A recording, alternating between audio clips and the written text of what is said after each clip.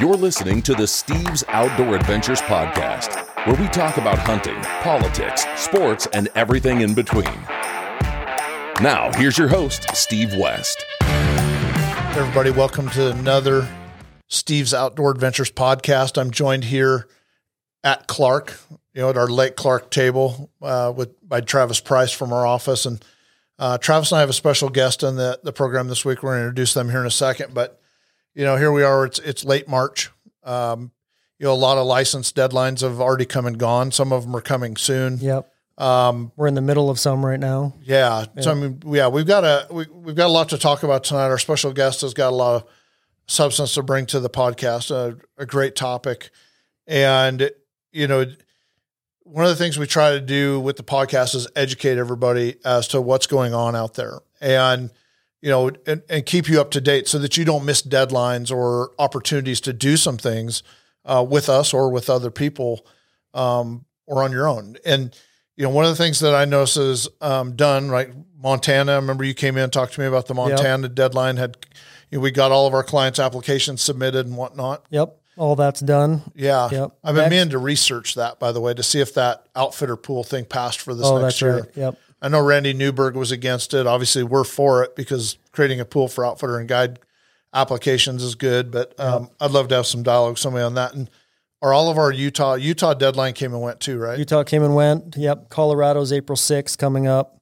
Wyoming Bison's the 31st of March. Then you get into like the Kansas and some others that are coming up. So it's like right in the smack dab of the middle of everything. Kansas whitetail hunts. I could see us doing some promoting on that here real soon. Yep. I remember we talked about that earlier today. Look more. Easy tags to draw off, private lands area, high quality hunting. Yep. For sure.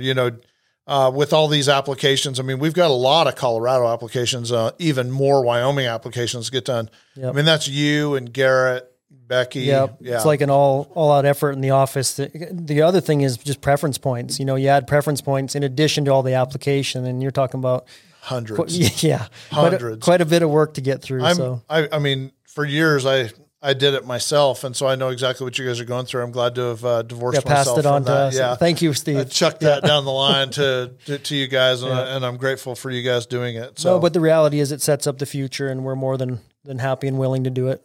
Well, you buy clients preference points today and tomorrow so that 2 and 3 and 4 years from now, those doors are open for them so they can go on these quality trips. That's just it. See something else that's happening right next door to the office where walls are up, man. Yeah, building something special. Yeah, that the building for the ammo company is almost complete. At least the exterior is. Yep. Of course, it looks like the roof is getting put on right now. Half the roof is on, half of it will go up tomorrow. They think they should have it completely sheeted by tomorrow.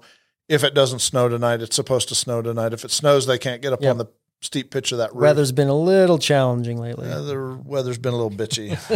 I'm not real happy with Mother Nature at the moment. Yeah. And then upstairs, that whole media house area up there, being able to mix media house with ammo company in such a big structure is going to be awesome. It's really a big build. Anybody coming through LeGrand, Oregon this summer should swing in and take a tour. Yeah. So. And you were mentioning we might get a little bit of workout thing in there, and I'm really looking forward to that because I'll use the shit out of that. Yeah, we'll put a gym in the downstairs and probably right across from the machine that's going to be making suppressors. Great partnership there with GPM. So, a lot of big things coming. This past weekend we had a huge shooting event. For everybody that asked me about the ammo company, we're blessed to have a lot of components. We're rolling out ammo every day. Big Nick and James, they're loading ammo as fast as they can to fill these orders one by one. You put in an order, we load to fill your order. We don't just sit around with hundreds of thousands of rounds on the shelf. We load what you need as the orders come in, and those guys are buried. They're doing a great job. But a big challenge out there, and I'm going to talk about it in a future podcast, one of the next few episodes, is powders. A lot of these powders, your H1000s, Retumbos, all these powders that we relied on for years, they're gone and they're never coming back. Like I've already had discussions with people at Hodgdon when I say, hey, when do you think we'll see Retumbo again? They said, never. Literally the word never came out of his mouth. And why is that for our listeners to kind of understand? Well, and I'll talk about it in that particular podcast, this one of the future podcasts coming up, but you have massive user, use out there in the consumer. But that's not the problem. The problem is that these big military contracts, they've taken precedence. It's a DOD act. They're manufacturing millions and millions and millions of rounds, hundreds of millions of rounds of ammunition for the military, and that takes a lot of powder, and that has taken some of the best powders in the world off the market. Makes and sense. And so we've been doing a lot of that stuff. Great shout out to Tucker Johnson and Jordan Murdoch for joining me in shooting this past weekend. And then probably our biggest project for 2021 is getting the word out there about FarWide. The FarWide app is changing the way we go in the field. It's replacing Onyx and Basemap and HuntWise. It's free. It's got all the mapping tools that you need, new updates coming constantly, and FarWide is a game changer. And once again, it's free. So we want to get the word out there to as many people as possible about FarWide. And our special guest that's going to be joining us in today's podcast is Steve Raymond, the founder of FarWide. And there's a great story behind that and how we got connected. But he's going to be able to tell us a lot about himself and his hunting and fishing history, why he founded FarWide and what FarWide's all about, and why you should download FarWide and use it. And I agree. Or just use the web tools. I mean, just anything. I mean, FarWide it's everything. It's like this incredible universe. One-stop shop. And it kind of feels like a movement to me. It is. And a culture. It's not just a tool that you use when you're trying to find boundaries or whatever. It's so much more than that. It's a FarWide online community. Yeah. And well, I'll tell you what, so we've got to hear from one of our sponsors, take a quick commercial break here. And when we come back, we're going to introduce you to Steve Raymond. The founder of FarWide. This segment of the Steve's Outdoor Adventures podcast is sponsored by Marathon Seat Covers. We've got you covered. All right, we're back here at the Steve's Outdoor Adventures podcast. Once again, I'm joined at the table by Travis Price from our office. And on the line, we have the founder of FarWide, Steve Raymond. Steve, how are you doing? I'm great. How are you guys doing tonight? Fantastic. Yeah. So I heard a rumor you're down in the Keys, maybe doing a little bit of bone fishing. The rumor's true. I am actually down here in the Keys. To say that I'm bone fishing would be a little bit of an exaggeration. I'm mostly chasing kids, but there has been some boat time. I can say that we've been slightly successful, but for the most part, we're down here just kind of in vacation for the family, getting away a little bit in the cold weather up north. Yeah. Yeah.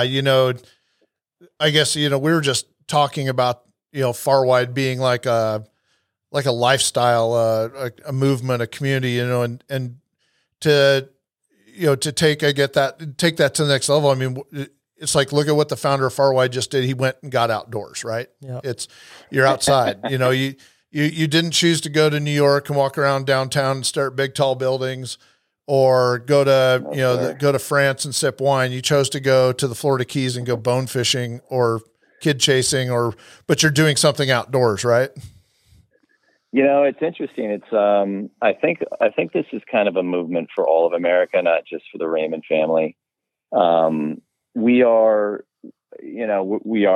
outdoors people. I was born and raised hunting and fishing, so it comes natural for me. But, even my wife now at this point, when we talk about getting the family away from, the regular life, it's like, hey, let's go to the Keys, let's go fish, let's go to Wyoming, let's go take them, hiking, or, maybe you can go scouting for your next hunting trip or something along those lines. So it's, but I think that in the past year, a lot of America has kind of woken up to, what it means to get outside and enjoy Mother Nature for all she's worth. And whether that's hunting, fishing, hiking, just exploring, whatever you want. I think there is a little bit of a movement there.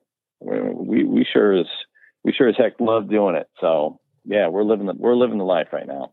Yeah, that's awesome, Stephen. This is the first time that I've had a chance to kind of get with you in this kind of an atmosphere. And, for the listeners and for me, maybe just give us a little background on, you mentioned earlier that you kind of grew up hunting and fishing, and kind of give us a background of how that all started. And I'd love to hear about that. And I'm sure the listeners would too.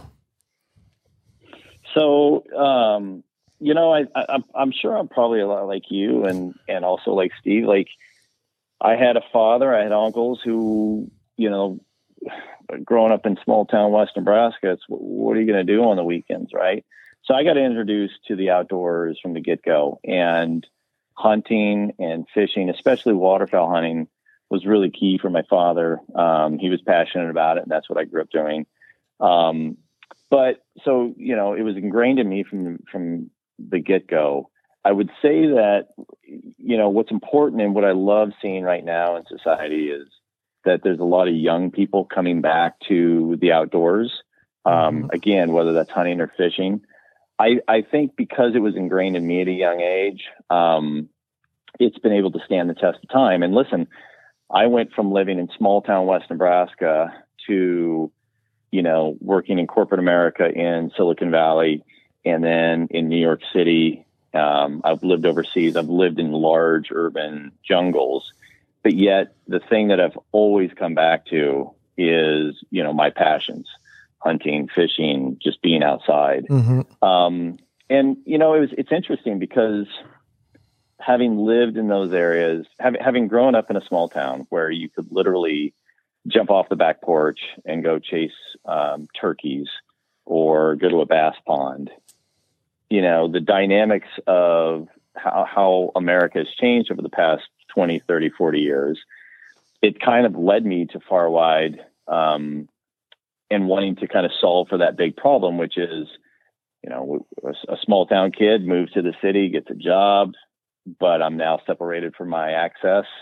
You know, where do I go hunt? Where do I go fish? Who would the experts talk to? And this all started kind of coming together as the evolution of the internet and the web started to take off.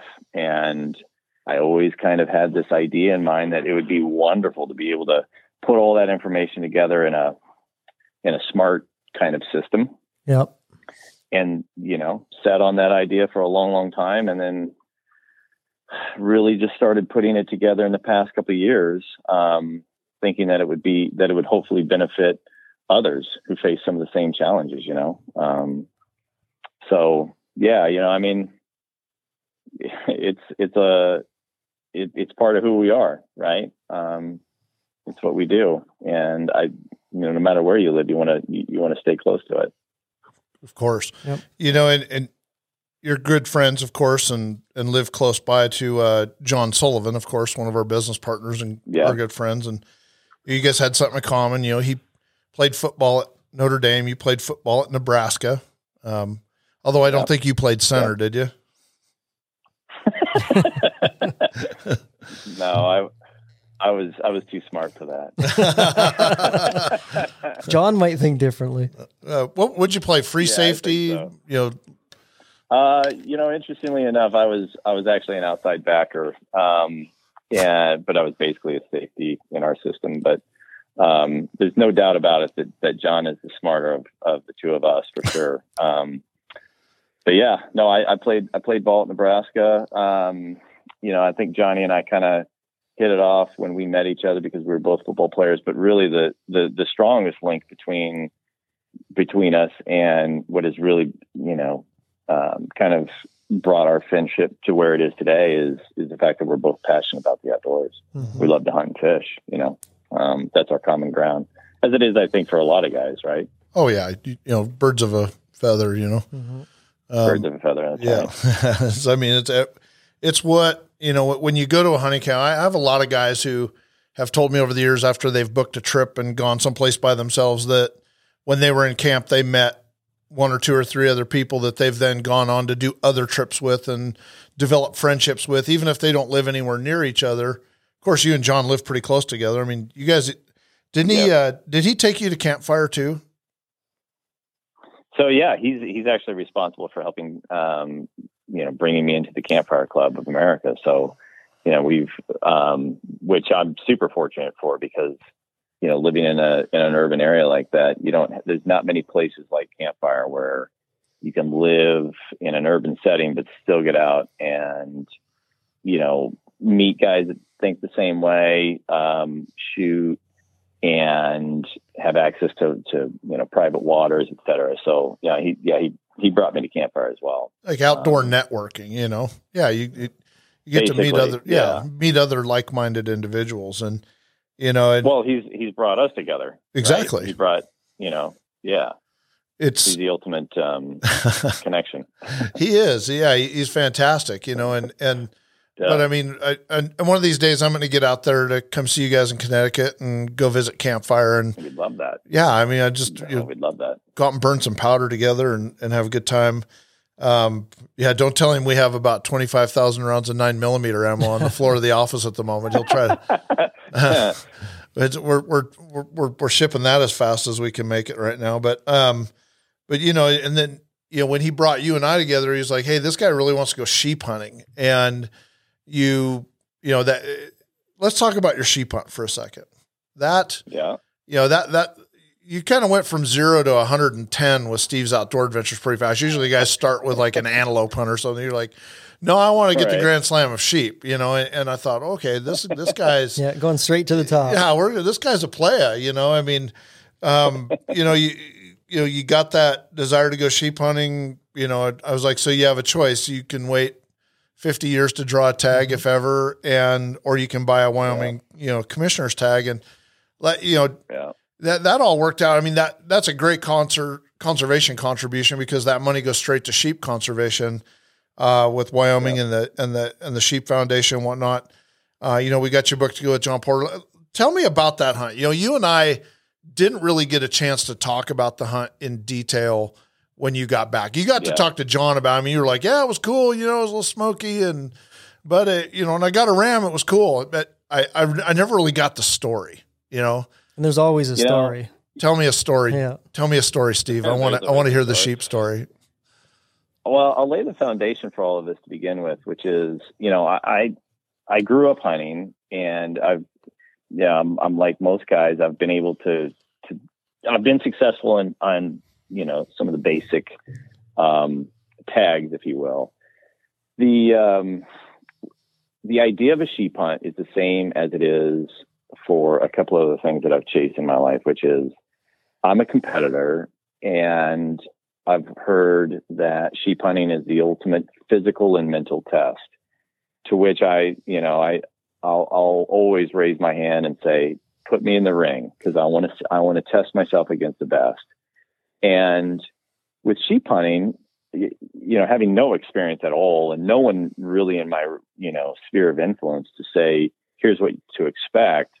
I was left kind of with talking with John, talking with you, and a couple of phone conversations with John Porter to kind of gauge whether or not I was ready for this.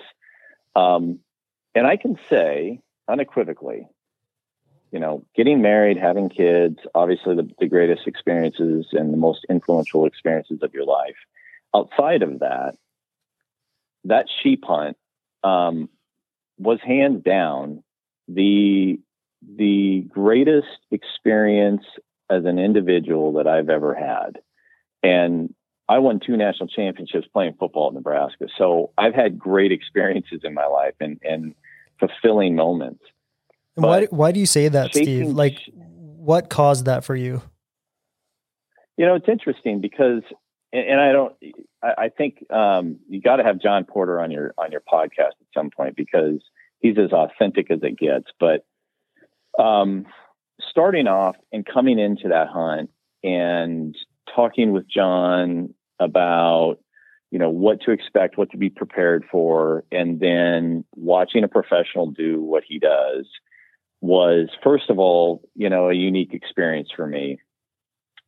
To spend, I think it was 12 to 13 days in total, working our butts off physically and mentally, not just glassing, but, cutting trail and, working our way slowly but surely into position on stalks.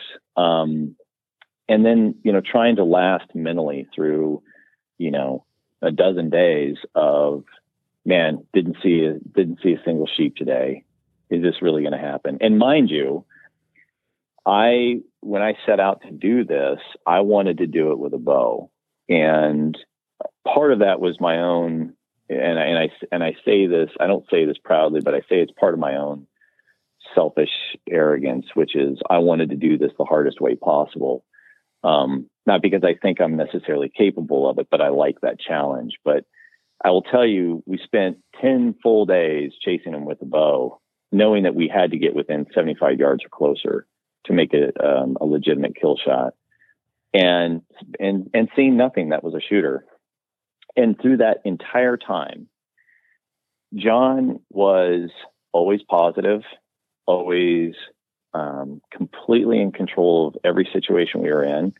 There were times we had weather. There were times we were, baking in the sun, and he was steady as a rock. And so for me, the reason it was such a great experience was to be along with someone who's truly a professional, who was always in control.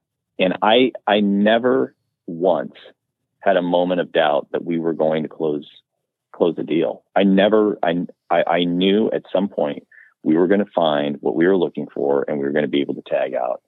And that was 100% due to John. He just exudes this, like, I've done this before, baby. I'm going to get it done. And we got our butts kicked for over almost 2 weeks. Yeah. And I think also, like, just waking up in the tent and being immersed deeply in their environment and being exhausted, but just like, kind of gutting it out and getting back on the horse or getting back on the trail and, hiking and just just everything together at that point it was a challenge. But I was I think just you get to the end of it and you're like, damn it, we did it. It was awesome. It was awesome. I will do it for the rest of my life. Yeah. I was going to say that the sheep hunts that I remember the most from my own career are the ones that kicked my ass. The ones where I really had to work. Absolutely. The sheep hunt and I don't want to use the word ashamed of, but the sheep hunt I was least enthusiastic about was, and I have great memories from the trip, don't get me wrong, because I was with friends and things of that nature. But the sheep hunt I remember the least about is the Oregon bighorn ram, when I drew the tag and we flowed down the river and there were sheep wading across the river. Mm-hmm. I mean, it didn't beat my ass. The sheep hunts that I remember are like the trips to the Yukon and, Northern BC, Northern British Columbia stone hunting and, places where, that desert sheep hunt where my feet cooked off, like literally there's people who have nightmares about looking at the bottom of my feet at the end of that trip, days of like self-punishment and challenge, the challenge. Yeah. I remember the challenges a lot, there's, like I said, there's things I remember about getting my final, my Grand Slam ram and everything. But the thing that I go back to the most is which hunts do I remember the most, which hunts come to the forefront of my memory, and the ones that were the most difficult. The toughest mountain goat hunt I remember the most, all of them. The toughest elk hunt, I remember that one the most, and so, a lot of what you were saying was resonating with me and probably does as well with Travis. Yeah, totally. I remember when we did our first podcast and John and I were on, and you asked both of us what our most memorable Steve's Outdoor Adventures hunt was, and we both mentioned the most physical, demanding hunt that we'd been on was our answer to that question. Yeah. Yeah. And my biggest takeaway from what you just said, Steve, is how an amazing guide and a true professional guide, what kind of an impact on your hunt has. That was just screaming to me loud and clear as you started to paint the picture of the sheep hunting. That's what we do. We connect people to great hunts that have great guides, and it just makes all the difference in the world. Yeah. Yeah. Being, you were in the field with a guy that's been on, 200 or 300 sheep hunts in his life. Right. The number's fairly staggering, and it's rare that it's rare that anyone would get to go in the field with someone with that much experience. I got to hunt with a guy by the name of Danny Moore in northern British Columbia, and this guy was as rough around the edges as any human being you want to be with.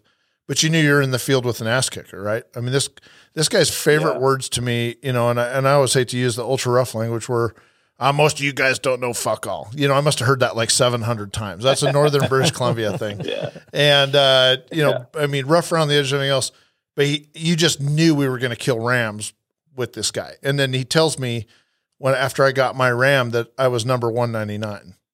You know, Oh, nice. Yeah, number 199. Really? Yeah. And you know, and what makes that a more staggering number was probably 150 of those were stone sheep. Yeah. And they're not there. I don't know.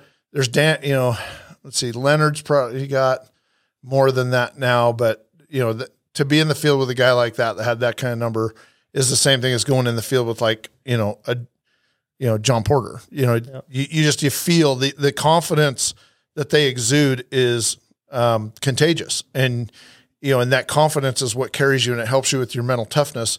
And he knows that. He knows that if he exudes weakness for 1 second, you're going to have self-doubt. Doubt starts creeping in, and that's even more contagious. The last day, I mean, literally, I would say this is 2 hours before I tagged out.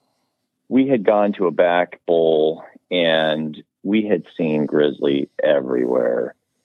And we counted 13 grizzlies in this back bowl that were, you know, up in the stones, turning them over, looking for moths. You know, I think there were like 8 different sows with cubs. Mm-hmm. And we were probably within 250 yards of them all. And John wanted to get on the backside of a berm so that we could glass up into facing away from this bowl.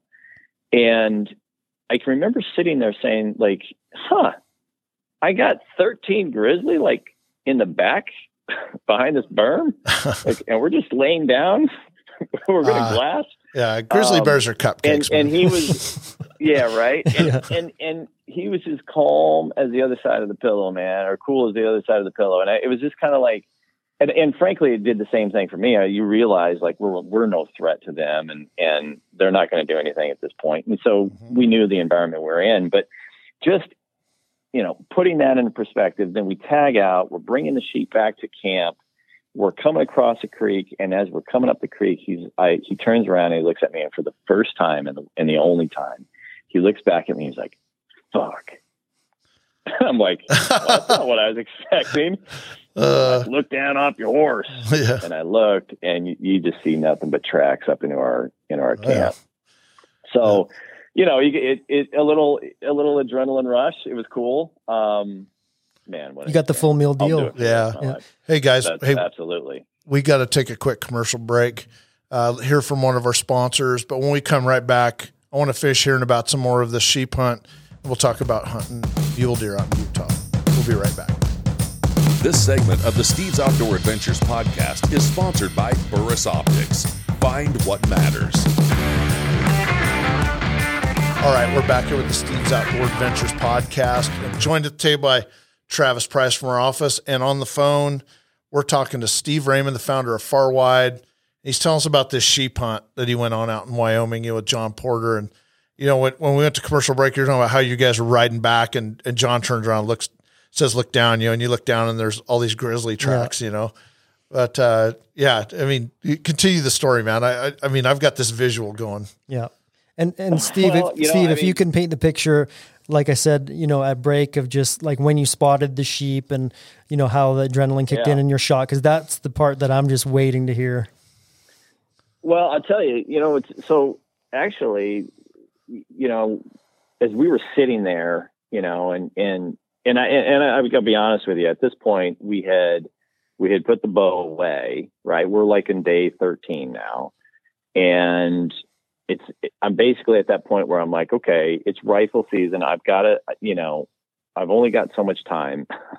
One little tidbit is my wife is literally, she's 8.5 months pregnant with her third boy at the time. And John looks over to me and we're literally sitting on this berm. We've got grizzly bears in the back. And he's like, man, it's been a tough couple weeks. You know, you're going to be able to come back and maybe hit this up again at the end of the month. I've got a week open that I could take you. And I said, listen, buddy, as much as I would love to come back and spend the rest of my life doing this, I got a pregnant wife at home. And if I go home and tell her that I'm going back to sheep hunt for another week, I'll be dead, let alone any sheep. Glass harder. Right. Keep glassing. You better get on the glass. So in fact, that's actually what we did. We got really focused. And interestingly enough, I'm a believer in the universe kind of talks to you sometimes.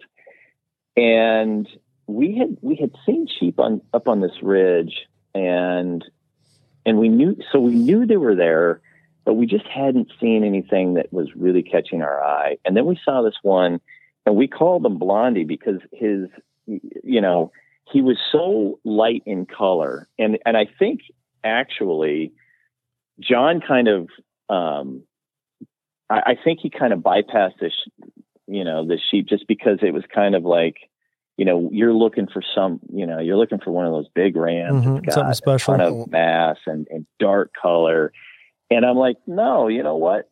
I think he's a lot bigger than we're giving him credit for. And they said, well, we're glassing, we're trying to age him, and we're getting to that point where we're kind of like, he actually might be bigger than we think. We need to get closer and take a better look here. And so we actually packed up, get on the horses, and we start back along a ridge line, and we're trying to cross over, and he comes out into view, and we start taking a look, and we're like, oh yeah, no, this is definitely this is absolutely our sheep. He's the first shooter ram that we have seen, and we're doing the best we can. For whatever reason, the color is really kind of throwing us off a little bit, and we're trying to count the rings, and we're getting, basically we're like, you know what, that's a 7 to 8 year old ram, and he's got heavy mass at the base. And in fact, that was kind of what tipped me off. I'm as I was glassing him, and I'm not an experienced sheep hunter, but I'm glassing him, I'm like, he looks big at the bases, let alone the tips, but he looks like the kind of ram that I was going to be very happy with. Was he broomed off at all? So finally, as we started to get close enough to glass him appropriately, we realized that he was broomed off, and that's why we were kind of having trouble aging him out. And he was light in color, and it's a bright sunny day, and so as we got closer and closer, we closed to within about 145 yards, and we were downhill from him, and it was this was the moment when I knew. And John looked at me, he's like, buddy, that is an awesome ram. He's like, it's totally your call, but if I were you, I know what I would do. And that's all I needed to know. Because, listen, I'm here with arguably one of the best sheep hunters of all time. Right. And I'm kind of looking for his validation. I'm looking to follow his lead a little bit. I don't want to, but this guy has tucked himself out, back behind some rocks. So we're going to play a little bit of the waiting game, and I am dying inside. I mean, first of all, we've worked all day. We're on day 13. I'm aware of the fact that we're not alone here in this back bowl, and I'm just waiting for this guy to step out. I just want to make the right shot. How far are you away at this point? So at this point, I had him at 146 yards. Pretty close. And we were pretty close. And was he alone? He was alone. He was. And as a bow hunter, the one thing that goes through my mind, I'm like, cut that in half. My bow with me. I wonder if I can cut the distance, right? Then you heard your wife's voice in the background going, shoot him. Right. Actually, get your ass home. John's voice. And John was like, you better not even, have that thought in your head, buddy. You get prone and you tag out, sucker. Yeah. And so we had to play a waiting game, and it, wasn't long. It was probably about a 30-minute wait. And finally he stood up and he walked out, and I center punched him perfectly. Nice. He took a step and he dropped and literally rolled down the hill towards us. And it could not have ended. It could not have ended better. Frankly, we had worked so hard that to get to the end of the hunt. Frankly, he made it easier for us, but it was an absolutely gorgeous day. sun shining, you're surrounded in the middle of nowhere, just feeling like you're on top of the mountain. And absolutely beautiful ram. He's, at the end when I took him to Game and Fish, measured out at 14 1/4 at the bases. He was a 7.5-year-old ram. You could argue that, geez, what would this guy be in another 2 or 3 years? But for me at that point in time, he's a trophy of a lifetime for me. Yeah. Cool. Congratulations. 3 to go. Thank you. Yeah. You're not in the less than one club. You know what's interesting about that? Like Steve, you're right. Like I was totally interested in the slam, and I would love to chase all those rams, and I would love to have a slam at some point. But for me, I'll go back to why I started this in the first place. It's like, I'll take a challenge any day. Oh, I'm not done kicking your ass yet. I just want to make sure you know that. There's some bloody feet and lost waistband inches coming in your future. I promise you that. Well, it's funny. You always talk about fat down here in the Keys. Oh yeah, that's true. I keep forgetting where you're at the moment. Steve, you always tell people that call in to look for opportunities to go sheep hunting. You'll know in the first couple hours of the first day, you'll either hate it and never want to do it again, or you're a born sheep hunter and you're gonna want to get all four. Yeah, I mean, sheep hunting's something that a lot of people want to do, and there's a lot of guys out there who have gone on one sheep hunt. But the guys who go and have the experience like Steve Raymond did, and they realize that it is in their blood and that they want to do it for the rest of their life. There's guys who've been on 70, 80, 100 sheep hunts. Mm-hmm. Those are the guys who got bit hard and they had money.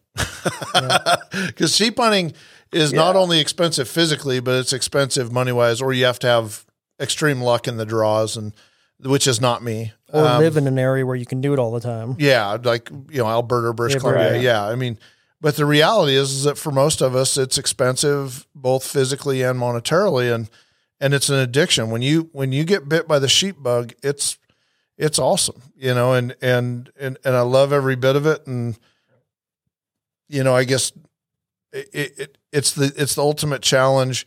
One other animal that I'd like to get you out to hunt, Steve, is a mountain goat.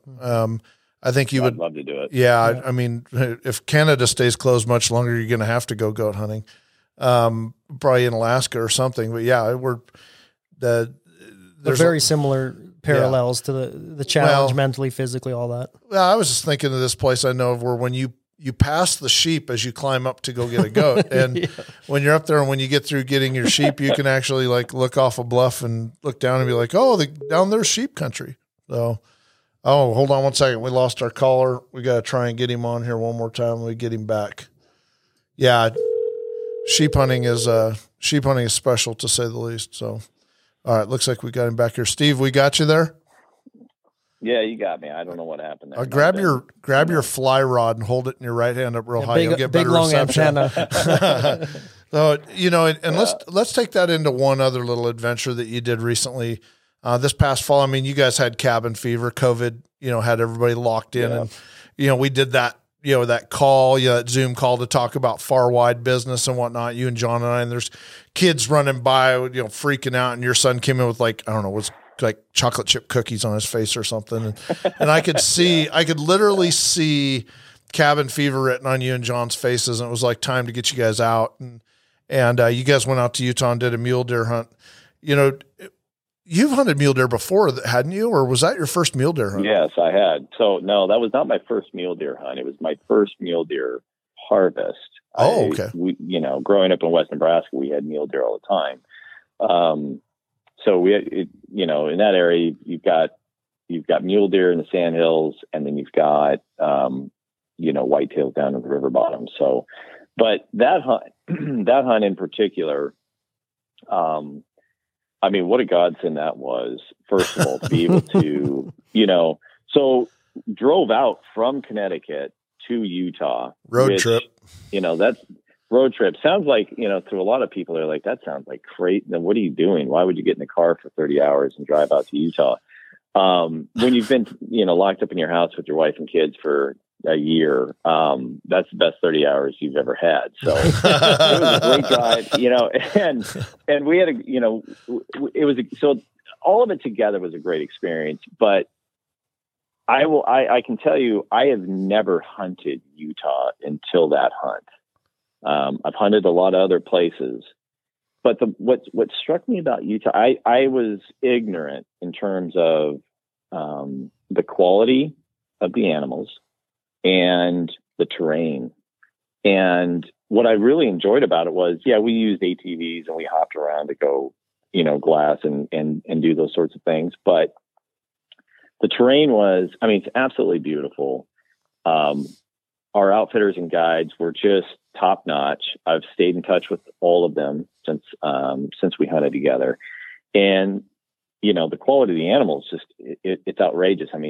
I tagged out on a very typical muley, and, really felt fortunate that he showed up, day one. So the exact opposite experience as a sheep hunt. Mm-hmm. It was, first morning, first thing out, and, you find the animal that you want to tag out on.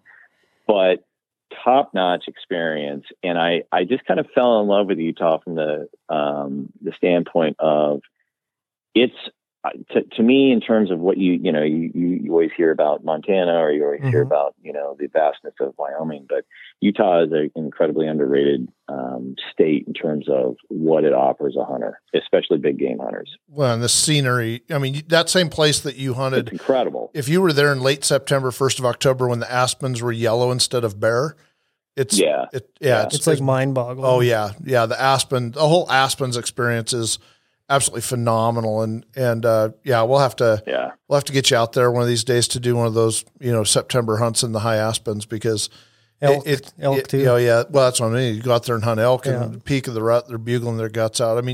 You'll do that this year on a different place in Utah. Not quite as scenic and beautiful, but loaded with elk nonetheless. Mm-hmm.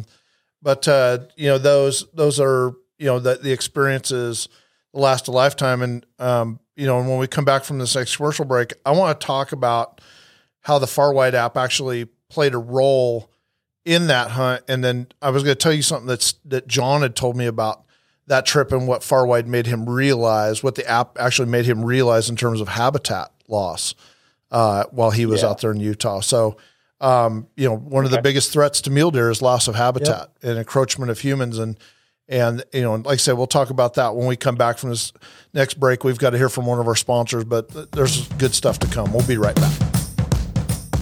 This segment of the Steve's Outdoor Adventures podcast is sponsored by Pendleton Ammunition. Hand-loaded, one round at a time. Hey everybody, we're back here at the Steve's Outdoor Adventures podcast. Once again, sitting here at the table, sitting at Clark. Yeah, Clark again. Sitting at Lake Clark with my good friend Travis Price from our office, one of our hunting consultants. And on the line, we have Steve Raymond, founder of Far Wide, and we're talking about hunting out in Utah.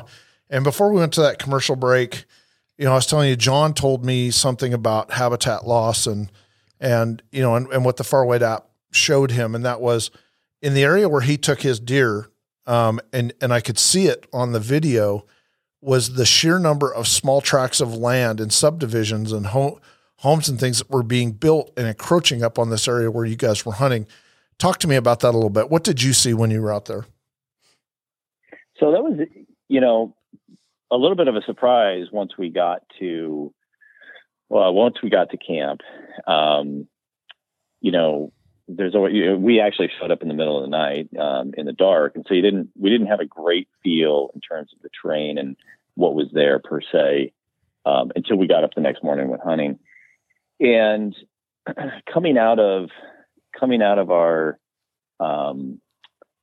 base camp and kind of getting on the ATVs and heading up into the hills, the last thing I was expecting was to see, I wouldn't say vast development, but seeing the beginning of development encroaching inside this management unit. And we had come down on a road. We were circling through. We're glassing the hill, and I looked down to my left on a gully, and I'm like, wait a minute, that's the last thing I would have expected to see. We saw there's about an 8-home development, and it's exactly bordering where we're hunting. And I can remember, my guide, Dave Collum, saying, all right, so one of the things that we have to be very, very mindful of is when we spot something, we need to make sure that we are properly set up and in a position to, take this animal legally and in a way that doesn't, affect anything in the development. Right. And the reasoning for that is there, people in the development may or may not be supporters of hunting. And I think they've had people in the past that didn't like the idea that there were hunters in the management unit next to them out hunting. People firing so guns. They're just trying.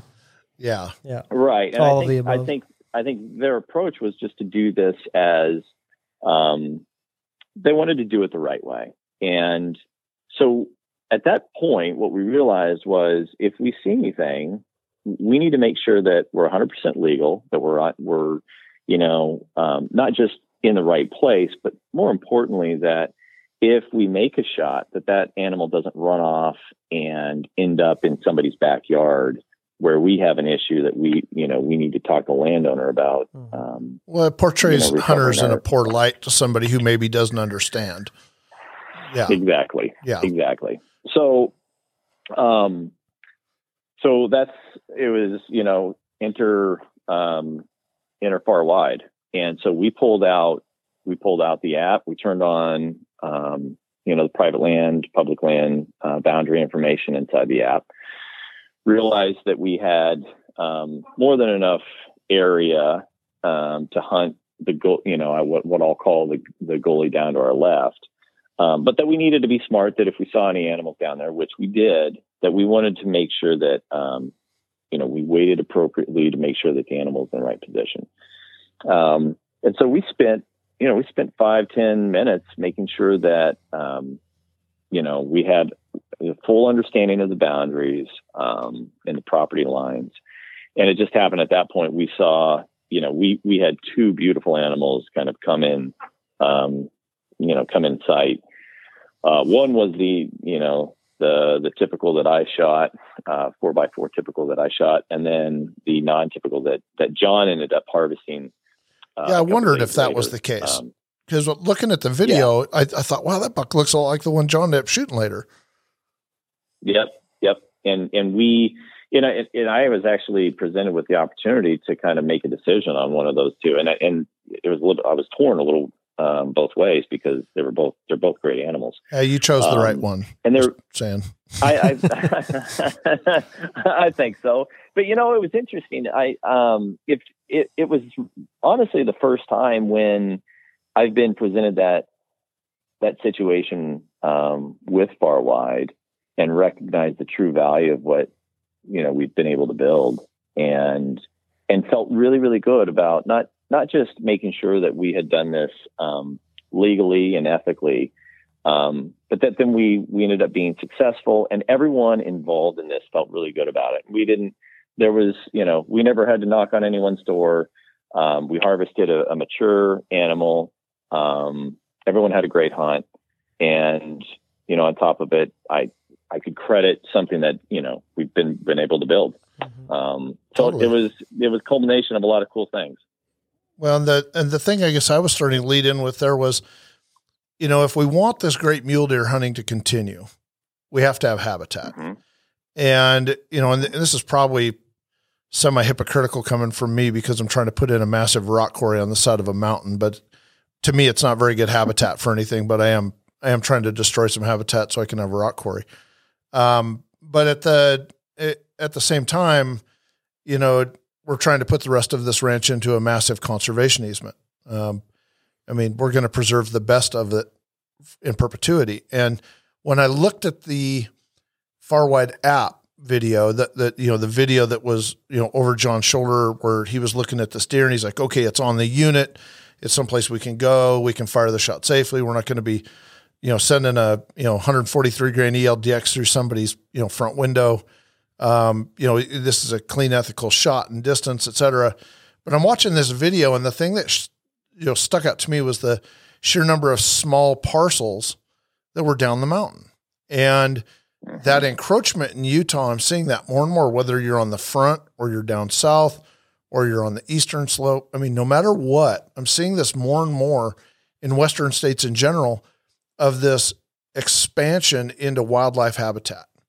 And that loss of habitat is what eventually is going to, be the downfall of hunting if we don't start doing something about it. And I just wanted to take that moment to, I guess, talk about, like, if you have big tract of private ground and you can afford it, you need the tax break, someone should put it in a conservation easement. There's a great tax break for doing that.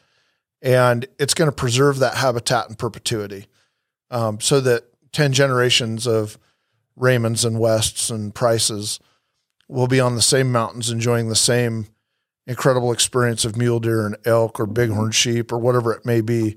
Because if we don't protect that habitat, there's nothing we can do about protecting the species, especially mule deer. And a lot of people don't understand. A lot of folks out there that are watching this podcast don't have the Far Wide app downloaded, and hopefully they'll download it after they watch this.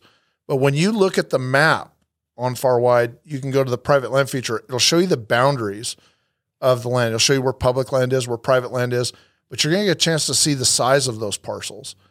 And it was really eye-opening for me when I watched that video. And then I went back, I was there again here last month on a mountain lion hunt, and I popped that app open and I ran around a lot of that country, and I was just shocked at how many small parcels there were. Now the big parcels are big. You were on thousands and thousands of acres of private land, but at the same time, that was, it's encroaching on that, and it's got to stop at some point in time. And I'm not anti-development. I'm just anti-loss of wildlife habitat. So tell you what, we got to take another commercial break. And when we come back, we'll talk about Far Wide.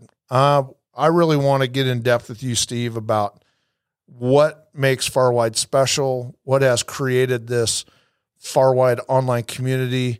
And like I said, when we come back from this brief message from one of our sponsors, folks, you're going to hear some things that are going to make you want to download this app. We'll be right back. This segment of the Steve's Outdoor Adventures podcast is sponsored by Bergara Rifles, where the people truly make the difference. All right, everybody, we're back here with Steve's Outdoor Adventures podcast. Travis Price is across the table from me. And on the phone, we have Steve Raymond, the founder of Far Wide. We've been talking about hunting. And as we've talked about hunting and these incredible trips into the field, we've started to talk more and more about Far Wide, this incredible app that is more than an app. It's actually more like an online community, a way of life, a lifestyle. And, for anybody out there who has downloaded and paid for Onyx, Base Map, HuntWise, any of these other apps that are out there, take a look at Far Wide. It's free. And like I said, we have the founder of Far Wide, on the line with us right now. And Steve, what I'd like you to do is take a moment and tell me to you, what does Far Wide mean to you, or what is Far Wide, and why should someone download the Far Wide app? Well, I'll go back to something we had talked about from at the very beginning of this, which was Far Wide was born out of I don't want to say problems, but challenges that I had experienced over the past, let's just say 10, 15 years. So small town kid, grew up doing this stuff, kind of come to age with the internet, if you will, proliferation of information, and living in large urban settings like Silicon Valley, New York City. And there was a consistent theme in everyday life for me, which was I was disconnected from what I would call, kind of an accrued body of knowledge or information, right? So, even though I knew exactly how to hunt the Platte River in West Nebraska, I didn't know where in the hell I had to go in Northern California to find access for trout fishing. I didn't know where to start in terms of what can I hunt in New York State. What was the public access like? Where are my boat launches? Where can I take a kayak out in the bay and go chase stripers? And so Far Wide is the genesis of basically something where, I have a technology background and I've worked in data and information my entire career. And I was trying to solve a problem that I believed a lot of people had, which was, I want to go outside. I want to hunt, fish, hike, whatever. And I want to just be able to access the information, or bare minimum, connect with people that could help me with that. Right.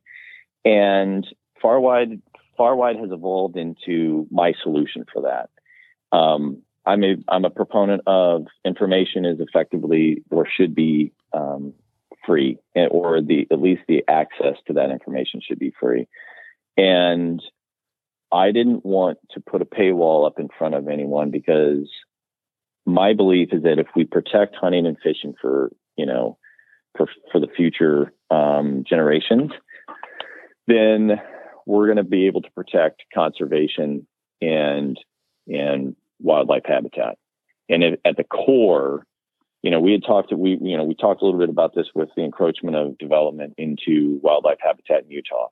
At the core of Far Wide, and what is deeply passionate to me, is protecting habitat and protecting the opportunity for people to get out and access bodies of water, pieces of land, and enjoy it. Because that is the foundation, I believe, the foundation that Teddy Roosevelt set forth for America.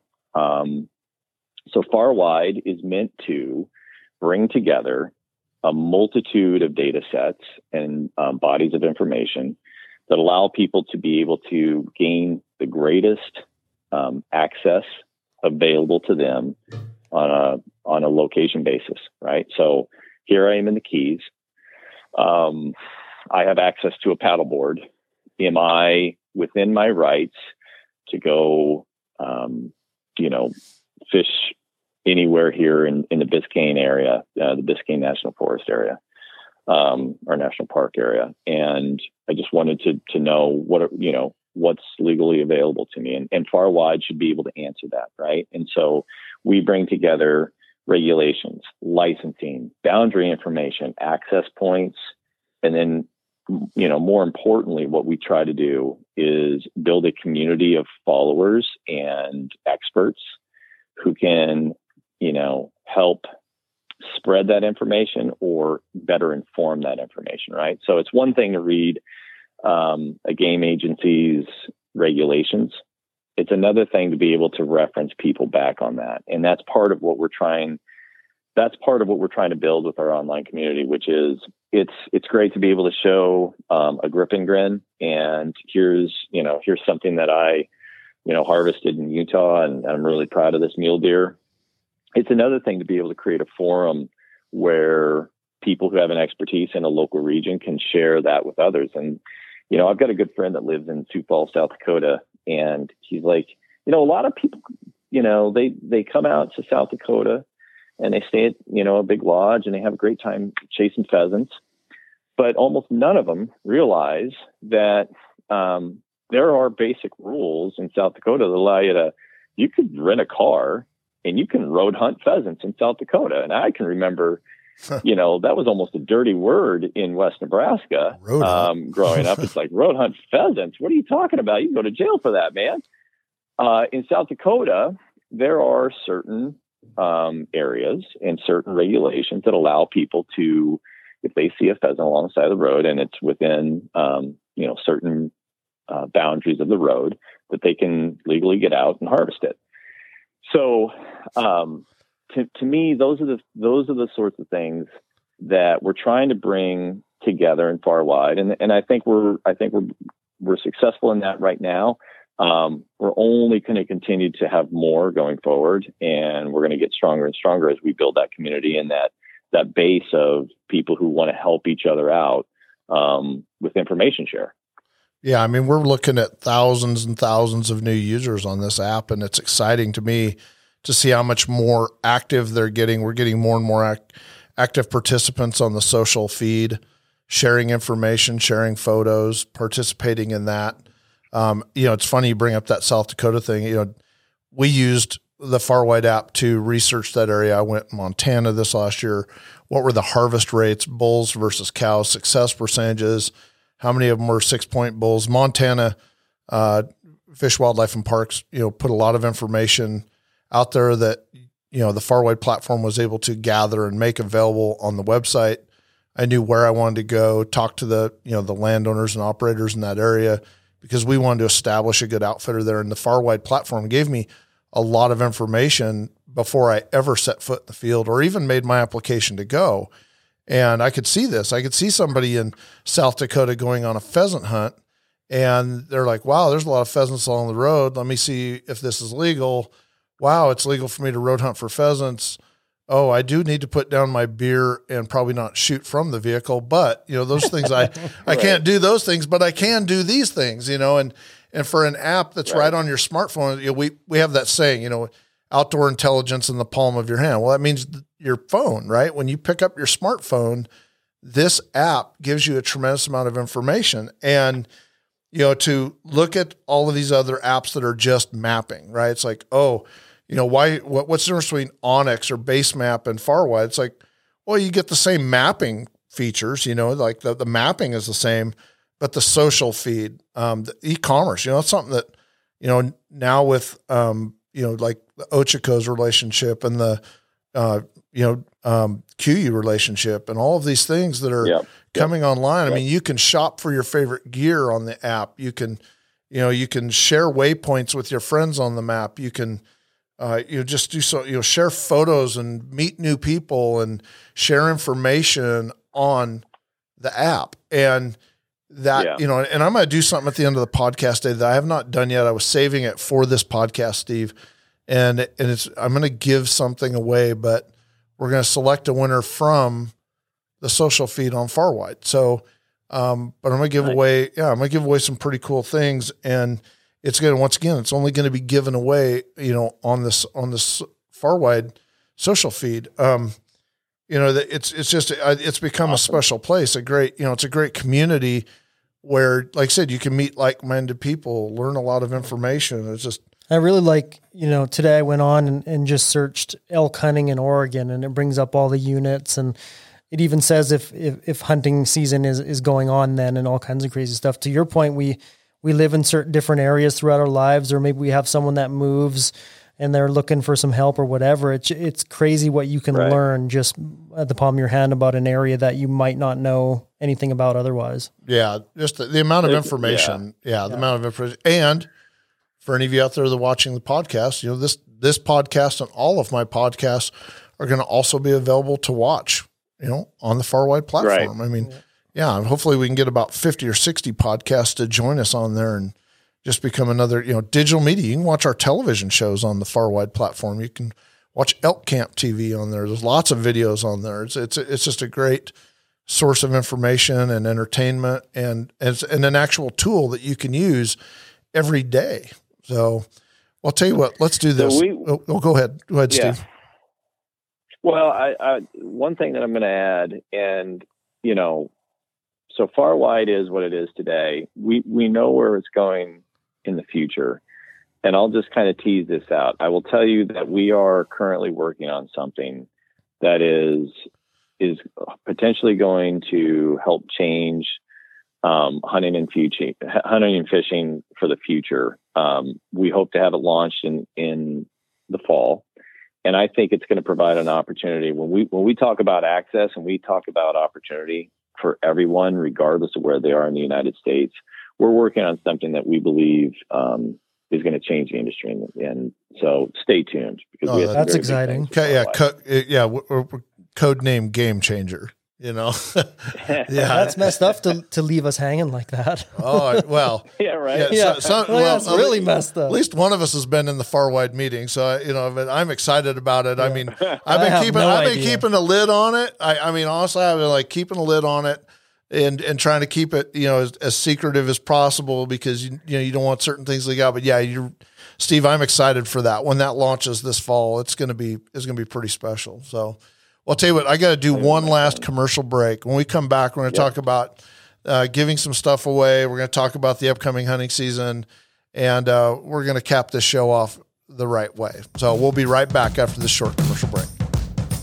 This segment of the Steve's Outdoor Adventures podcast is sponsored by Marathon Seat Covers. We've got you covered. All right, everybody, we're back here with the Steve's Outdoor Adventures podcast. Travis Price sitting here with me, and on the phone, Steve Raymond, the founder of Far Wide. We've talked about all of the great features of Far Wide and this incredible community that you've started online. And I want to thank you for allowing me to be a part of that Far Wide movement, to be a part of this.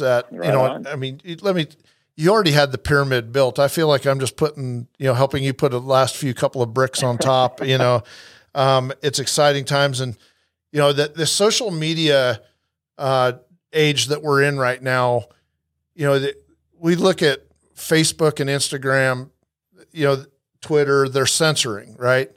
There's a lot of bullying that goes on out there. I know a lot of women who hunt are bullied online. If they post a photograph with, a dead animal, God forbid it be a lion or a zebra or something that makes people censor, or a giraffe or something along those lines. But, the Far Wide platform, and that social feed, to me, that's really important for people in the outdoor community to take advantage of. You can share photos on Instagram and places like that.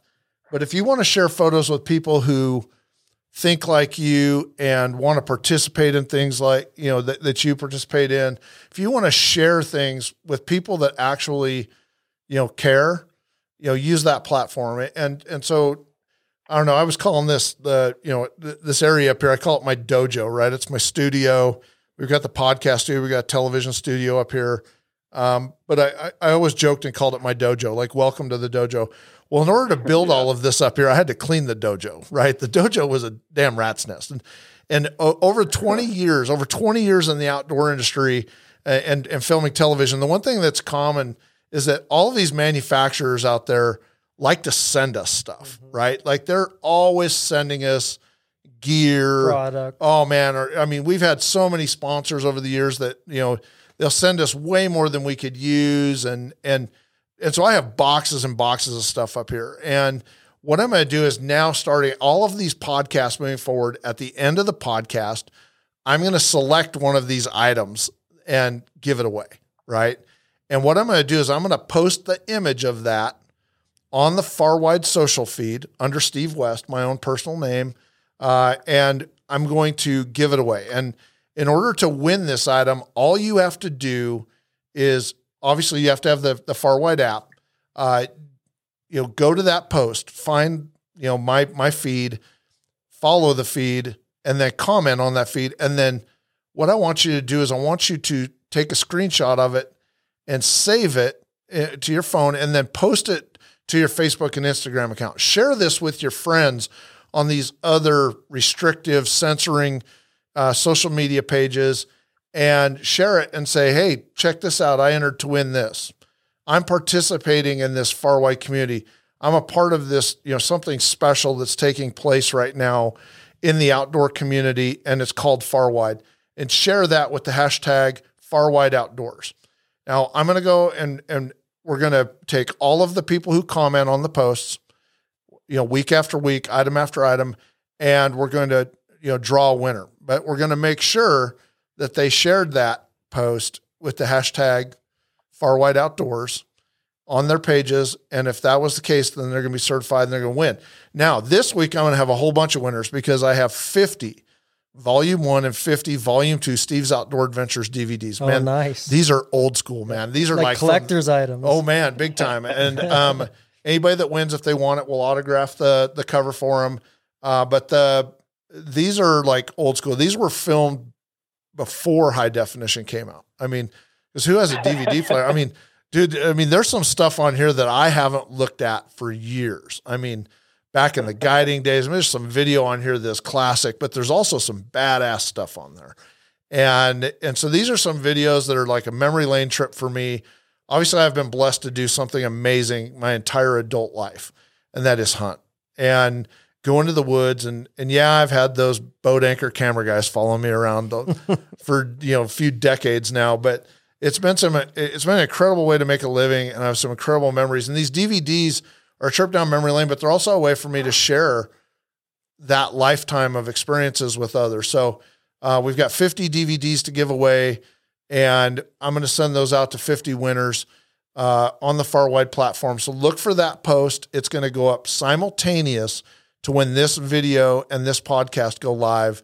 And I'm excited to do a giveaway week after week. I've got Garmin GPS, Rose Rhino radio GPSs over there. I've got power belt, muzzleloader, bullets, gunpowder. I mean, yeah, I'm actually going to send some people one of my favorite, at some point I'm going to post this, Jim Shockey's, gold, his muzzleloader powder, that Pioneer powder, that those guys sent me a whole bunch of that.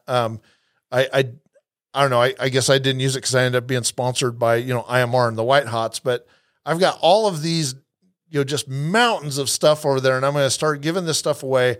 We're going to clean out the dojo, man. It's my yard sale, so to speak, but it's a yard sale. This. Yeah. I'm giving it away free. Right. I mean, and so we're going to, love it. Yeah. I mean, but not only do they get a chance, everybody who does this to win, they're going to have, in the palm of their hand, the most important thing of what we talked about today is the Far Wide app. So, oh, for sure. Yeah. Download the app. Steve, in closing, man, what else can you contribute to this incredible podcast today? Just what would you like the viewers and listeners to know? Well, first of all, I don't know if I've formally thanked you for being the kind of partner you've already been for us. We feel blessed that you and everyone at SOA, John Sullivan, we wouldn't be where we are right now if you guys hadn't come on board and partnered with us. So thank you for that. I'm going to tell you a little story. I first moved to San Francisco out of college, and I can remember watching your show on TV, and the very first show that I saw of Steve West Outdoors was your Oregon sheep hunt. And I had this, I don't know if I think of it as a premonition or a thought, but I'm like, there was something about watching you on TV, and I'm like, I have this feeling that our paths are going to cross someday. And I tell my wife this all the time. I'm like, man, sure as hell. I don't know how, but literally, like, I feel like, 15 years ago when all of that happened, I don't know if it's 15 years ago, but it was a long damn time ago. Right. But I think the general gist is this: we are very excited about Far Wide. I love having you guys as a partner because I think we think the same way. And I think also the conservation is important to you guys as it is to us. And that's what we're pushing with Far Wide. We want people out. Look, if you're a fisherman and you don't hunt, that's cool. If you're a hunter and you don't fish, or it doesn't matter. We want people outside, enjoying and participating however they see fit. Most importantly, we want people to know and recognize that we believe conservation is what is going to continue to protect and help our natural, our wildlife and natural habitats flourish. And we're here to help be a steward of that going forward. So we just feel blessed to be a part of it and try to help as much as we can. Yeah, I think it's a dream partnership, honestly, Steve. And I'm looking forward to many years of working with you and growing this incredible Far Wide platform. The online community. Yeah. Me too, buddy. Yeah, I think that the Far Wide community is going to be around long after you and I are gone. Yeah. My biggest takeaway from having you on the call, Steve, today is that, I can probably speak to a lot of our viewers and listeners today that me personally, I like to be a part of or, back up or speak loudly for things that I believe in. And it's really refreshing to get to know you as a person, because I didn't know you before today, and what you represent and your why, why behind the what of the Far Wide app. And you're doing it for the right reasons. Thanks, yeah, you're doing it for the right reasons. And it's really easy to hear you speak about it. You're very down to earth, and it's easy to support something where it's coming from the right place. And I'm glad I got a chance to meet you today, as I'm sure our viewers are as well. Thanks, Travis. I appreciate that. Yep. Literally, this is this is for outdoorsmen. There's no doubt. This was built for the, all of us. Well, I mean, it's free, right? So it's, obviously we're not in it for, we're a partnership doing it for others. For the money. Yeah, exactly. Well, hey, we've got to call it a show today, man. We've been on here for almost an hour and a half. That's my longest podcast to date. And it's just because the conversation was so fantastic. Yep. And, Steve, I look forward to our continued conversations about Far Wide and the exciting things we have coming up. And for any of you out there that don't have the app, get it downloaded, check it out. It's free. There's no risk. Put it on your phone, iPad, check it out online at farwide.com and become a member of this amazing community. Ladies and gentlemen, thank you very much for joining us at Steve's Outdoor Adventures podcast. We'll be back with another exciting episode very soon. The Steve's Outdoor Adventures podcast is sponsored by Far Wide, the game-changing free app that puts outdoor intelligence in the palm of your hand.